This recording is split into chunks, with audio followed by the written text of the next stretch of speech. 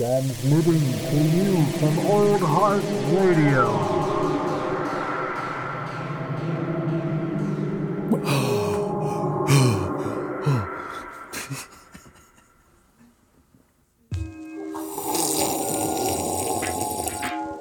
A little smoother, a little more refined.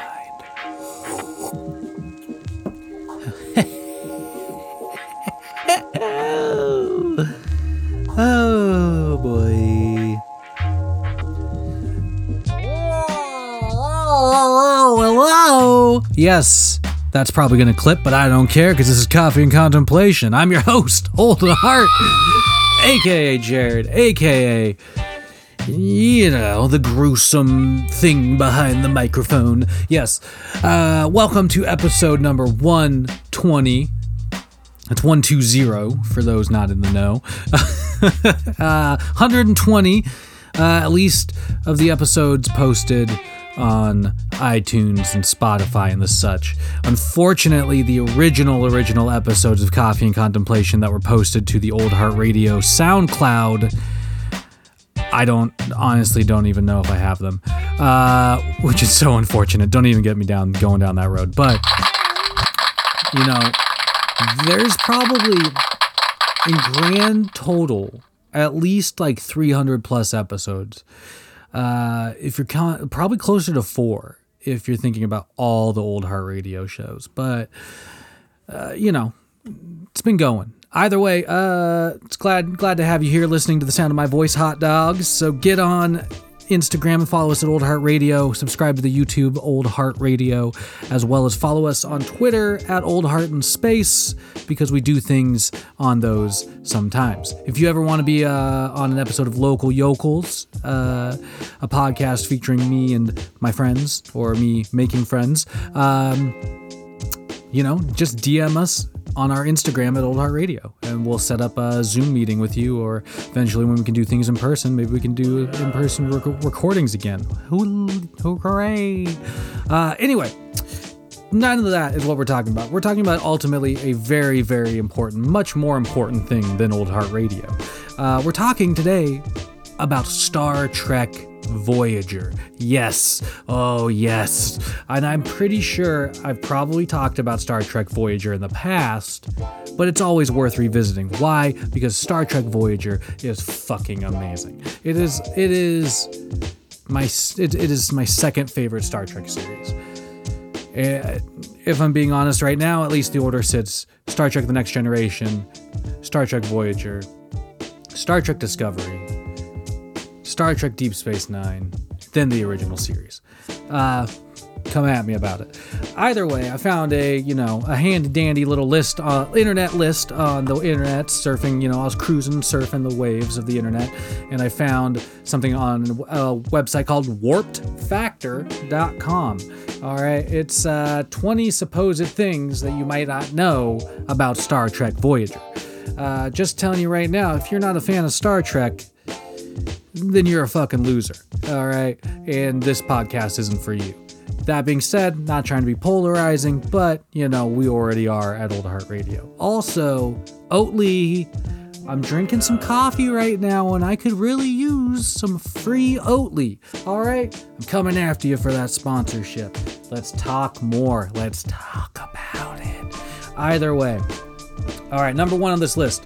Apparently, the ideas for a new Star Trek TV show came about in a similar way to the Star Trek Phase 2. That is to say, this is all from warpedfactor.com. Both shows were intended to be the flagship series on new Paramount television channels. Star Trek Phase 2, I do not know about. Star Trek Voyager apparently had a record-breaking 21.3 million viewers as soon as it started. So, just gonna say, that's obviously why I don't know about Phase 2.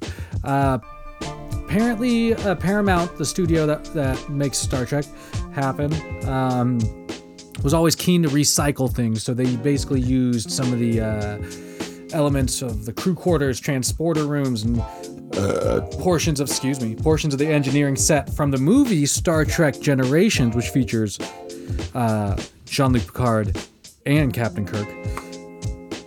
Groundbreaking. I remember when that happened, it was like, no way. Jean-Luc Picard and Captain Kirk are actually gonna fucking meet. How? Why? What? I'm pretty sure I have that movie on VHS still. All right, number 3. Apparently there was a good few well-known actresses that had auditioned for the role of Catherine Janeway, the role of Star Trek's first female captain. People like Linda Carter from Wonder Woman. That's cool. Wouldn't have been opposed to that. Lindsay Wagner, the Bionic Woman, auditioned for the role. Kate Jackson from Charlie's Angels. Linda Hamilton, aka Sarah Connor from The Terminator, apparently auditioned for the role of the first female captain. That's crazy. It says here also that eventually the producers narrowed down the field to 2 actors, and one of them was actually British actor. Shit! Shout-outs to all you hot dogs listening. Thank you so much. You're amazing people. Shout-outs to Oatly. Sponsor us, baby. We'll keep shouting you out. Shout-outs to, our Instagram. Hop on Instagram. Find us at Old Heart Radio. Find us on YouTube. Subscribe to the Old Heart Radio YouTube. And find us on Twitter at Old Heart in Space. Old Heart and Spot. Anyway, so apparently, out of the 2 actors picked, one of them was female and the other was British actor Nigel Havers, which would have defeated the purpose of the first female captain. And apparently Kate Mulgrew, who ended up taking on the role of Captain Janeway, was not the first pick.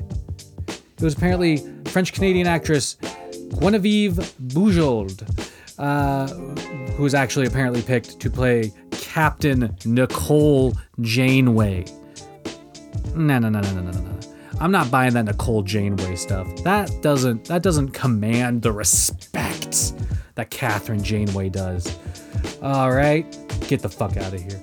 Apparently, according to WarpedFactor.com, Michael Dorn's character, Lieutenant Worf, was set from Star Trek: The Next Generation, was set to reprise his role as a member of the Voyager crew, but Michael Dorn actually turned down the offer, only to later reprise his role in Star Trek: Deep Space Nine. What's interesting about that is I have Michael Dorn's autograph. I stood in line at an Emerald City Comic-Con to get Michael Dorn's autograph. And you know what? I tell this story every time. He sat on his phone and complained about the fucking weather as I gave him 40 some odd bucks or 60 some odd bucks, however much it fucking was, to get a fucking goddamn autographed photo. And I was just like, this is the most disappointing fan moment of my life. Ugh. Anyway, I love Lieutenant Worf as a character, though, and Michael Dorn portrays him really well. All right, another quick little fun fact: Tim Russ, who plays one of my favorite characters, Tuvok, the Vulcan security officer on Star Trek Voyager, was apparently up for the part of Geordi LaForge earlier on when they were casting it for Star Trek The Next Generation, which is nuts. That's crazy cool. But I'm glad he ended up as Tuvok, for selfish reasons. 1, Tuvok's a cool character, and 2, you don't mess with Geordi LaForge. LeVar Burton nailed that character. I love LeVar Burton. Shout out to LeVar Burton. Amazing human being. G-Bus. Alright. Dear hot dogs, dear listeners, dear people of the future and the past, you will note that my internet is not working at the moment. Something has fritzed it out. It was probably you goddamn liars. Apparently, WarpedFactor.com is not responding. So I'm just going to say this right here. Fuck you, WarpedFactor.com. see if I give a shit. I'll tell you one other fact I looked at before that crapped out on me. Apparently, Lieutenant Tom Paris in the Star Trek like hand Bible or whatever, the stuff about all the shows. Apparently, the crime that he committed was, which you know about if you watch the show, was that he had like during like a war games exercise, he had this like incident where he ended up basically like having an accident that killed another person. And on top of killing another person, he then lied about it and blamed the dead man for the accident. And that was later uncovered, and that's what he ended up being kicked out of the Federation for, and kicked out of Starfleet for, and so on and so forth, which I think is fucking wild. Pretty dark. It's fairly dark. It's not that dark. But anyway, one of the reasons why Star Trek Voyager, fuck these facts. One of the reasons why Star Trek Voyager is one of my favorite shows is because, just the idea that this ship gets launched 30,000 light years away or whatever the fuck to the other end of the galaxy, and it's just they're by themselves. They've got to make their way home, and they're determined to do it. Kate Mulgrew plays Kathryn Janeway, who is just this like stoic, firm presence on the ship. Like everybody wants to speculate the first female captain would be soft or something, but you know what? One, there's nothing wrong with being soft at times. Two, Kathryn Janeway is soft is not a way you describe her.